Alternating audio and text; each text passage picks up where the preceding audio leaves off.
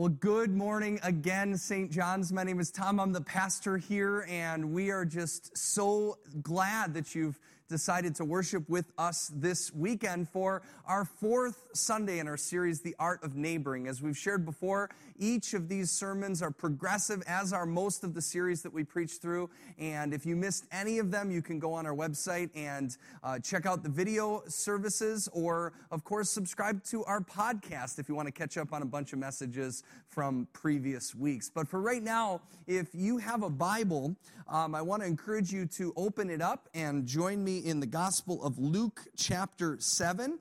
Luke chapter 7, beginning at verse 36. We're going to read the first half of our reading at the very beginning here, and then we'll read the rest of it as we go through the message. But as we prepare to read God's Word, let's say a quick word of prayer. Lord Jesus, I just want to thank you and praise you for the privilege that we have on this beautiful weekend to come together, or whenever it is that we're coming together. We know that you are drawing us through the presence of your Holy Spirit. God, you are loving us as we love you, and our prayer is that as we open up your word, that today we might learn another layer of ways to practically be faithful to the command that you've given us, not only to love you, but to do the other thing that is just like it, and that is love our neighbors as ourselves. We love because you first loved us, and so we thank you for that love, and we pray that you would speak your truth into us now as we open up your word through your Holy Spirit. It is in Jesus' name we pray. Amen. All right, Luke chapter 7, beginning at verse 36. When one of the Pharisees invited Jesus to have dinner with him, he went to the Pharisee's house and reclined at the table. A woman in that town who lived a sinful life learned that Jesus was eating at the Pharisee's house. So she came there with an alabaster jar of perfume. As she stood behind him at his feet weeping, she began to wet his feet with her tears. Then she wiped them with her hair, kissed them, and poured perfume on them. When the Pharisees who had invited Jesus saw this, he said to himself, when the Pharisee who had invited Jesus saw this, he said to himself, if this man were a prophet, he would know who is touching him and what kind of woman she is, that she is a sinner. The word of the Lord. Well, as I said before, this is our fourth and final Sunday in our series, The Art of Neighboring. And we chose this series intentionally as we are entering into a new season of life and life as a church family, where some of us are gathered outdoors in person and others of us are gathered online in worship.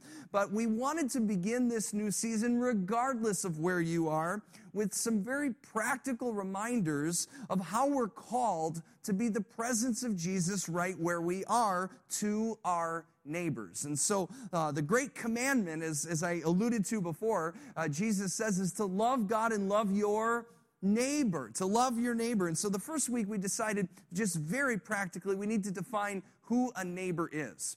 And in the parable of the Good Samaritan, we learned that a neighbor is anybody around us who's in need. And so meeting the needs of our neighbors is our opportunity to do what God has called us to do. And so then the second week we learned that you can't meet the needs of the people around you if you don't know who they are. If you don't know, you don't have the time to actually get to know them. And so my challenge to you and to myself was to take some time, and I hope you do this every week, not just that week, but actually walk your block and get to know your neighbors. Give yourself extra time so that when you run into somebody checking the mail or walking their dog, you actually have the opportunity to get to know them. Or maybe if you see someone in need around you, that you would allow yourself to be interrupted, because we're all busy, in order to help them. And so that was the second week. Then this last week, we talked about how not only do we need to get over the barrier of time, but we also need to get over our fears in meeting our neighbors. And so many of us, myself included, we have fears. We're just not comfortable always stepping out of our comfort zone. And so we learned that loving our neighbor the way Jesus calls us to do it doesn't necessarily mean going door to door with some religious materials. It simply begins with being a friend,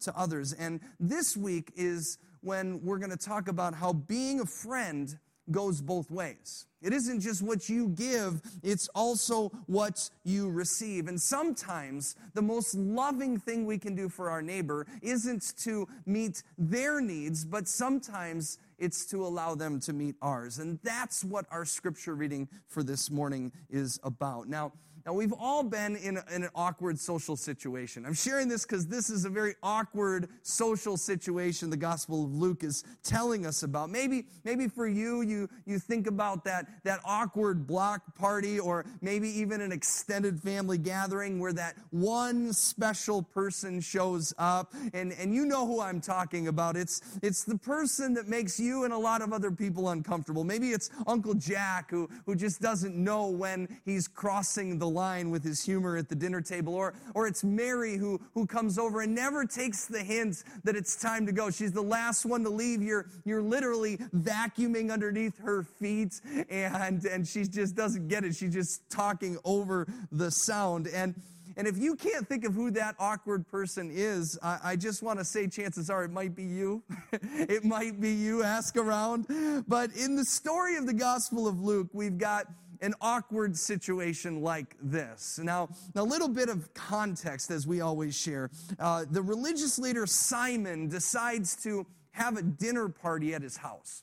And he invites a whole bunch of guests, and the guest of honor, and I'm going to give some quotations around that word, is Jesus. And the reason I'm doing this is because Simon isn't really inviting Jesus to his house out of the kindness of his heart. No, Simon is interested in Jesus for his entertainment value. At this point in the gospel, Jesus is becoming pretty popular. He's pretty well known for his miracles and his healings and his teachings of wisdom. And so Simon thinks to himself, if I have him over for dinner, I'll be the talk of the neighborhood. Maybe I'll even bless Jesus by allowing him to be in my presence.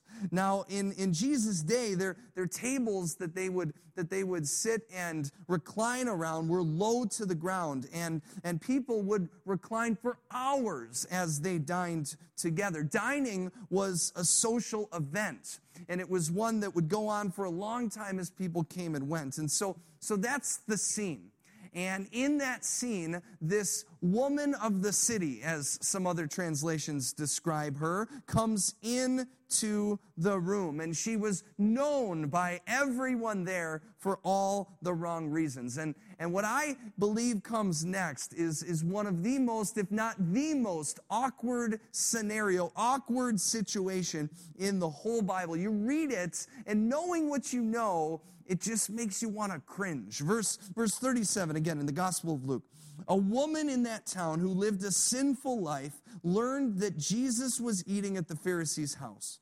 And so she came there with an alabaster jar of perfume. As she stood behind Jesus at his feet weeping, she began to wet his feet with her tears.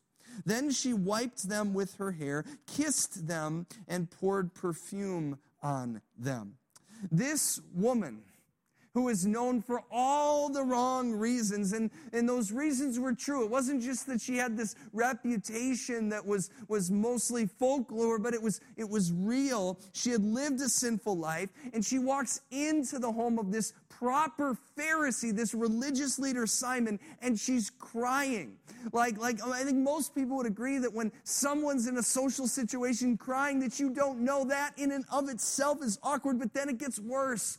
She begins to wipe his feet with her hair. Now you can see I'm doing this. It's very awkward because I haven't had that kind of hair for a long time. But I just imagine, right? Like she takes her hair and she wipes his feet, and they're wet with her tears, and she kisses them, and she pours perfume on them. And I've shared this before, but you got to be reminded that in Jesus' day, the main mode of transportation was walking. And it was walking on dirt roads where animals would pass. And so you know that after a long day of travel, Jesus would have dirt on his feet, dust, manure, all of these things. And what we're going to see in a little bit later here in the passage is that Jesus hasn't even had a chance to wash them yet. He hasn't even been given a chance by his host to wash his feet. And so when this woman comes in, his feet are disgusting. And so she walks in the door and she does this incredibly provocative thing. She cries on his feet. She washes his feet with her hair. She pours expensive perfume, wastes it on Jesus' feet. She kisses his feet, which sends all the wrong signals to Simon. And it says in verse 39, when the Pharisee who had invited him saw this, he said to himself, if this man were a prophet, he would know who is touching him and what kind of woman she is, that she is a sinner. Now, what do you think that Jesus knew who she was? I mean, you know more about Jesus than Simon did. Do you think that Jesus knew who she was? Of course he did. He's the Son of God. And so if he knew who she was, then he also had to know how awkward this whole situation looked. And if he's allowing this to happen, there must be a purpose. And beyond the purpose for the woman, which I think is the primary reason for it, he's also going to use this as a situation that he can teach something to these religious leaders. And we'll see that in verse 40. Jesus answered him and said, Simon, I have something to tell you. And I love how it says Jesus answered him. It says before that Simon spoke to himself, but again, Jesus knows, right? And so he says, Simon, I have something to tell you. And Simon says, tell me, teacher, as if he's looking at this dinner party and going, wow, I didn't even bargain for this, but this is better than I expected. And so Jesus continues, verse 41. He says, 2 people owed money to a certain moneylender. One owed him 500 denarii, the other 50.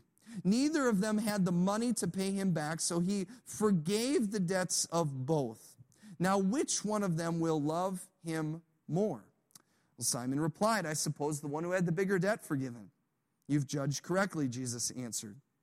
Then he turned to the woman and said to Simon, turned to the woman, but said to Simon, do you see this woman? I came into your house, and you didn't give me any water for my feet. Basic hospitality in Jesus' day would have been to give him water or send a servant washing his feet. But you didn't even give me water to do it myself. And then this woman comes in and wet my feet with her tears and wiped them with her hair. You didn't give me a kiss. This would be like a handshake when I walked in. But this woman, from the time I entered, has not stopped kissing my feet. You didn't put oil on my head, but she has poured perfume on my feet. Now, why do you think this woman has done all of this?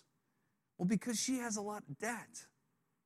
She has a lot of debt, but she knew that if she could just come to Jesus, she'd be forgiven. And so Jesus says in verse 47, therefore I tell you, her many sins have been forgiven, as her great love has shown. But whoever has been given little loves little. Who here has been forgiven little? Simon, right?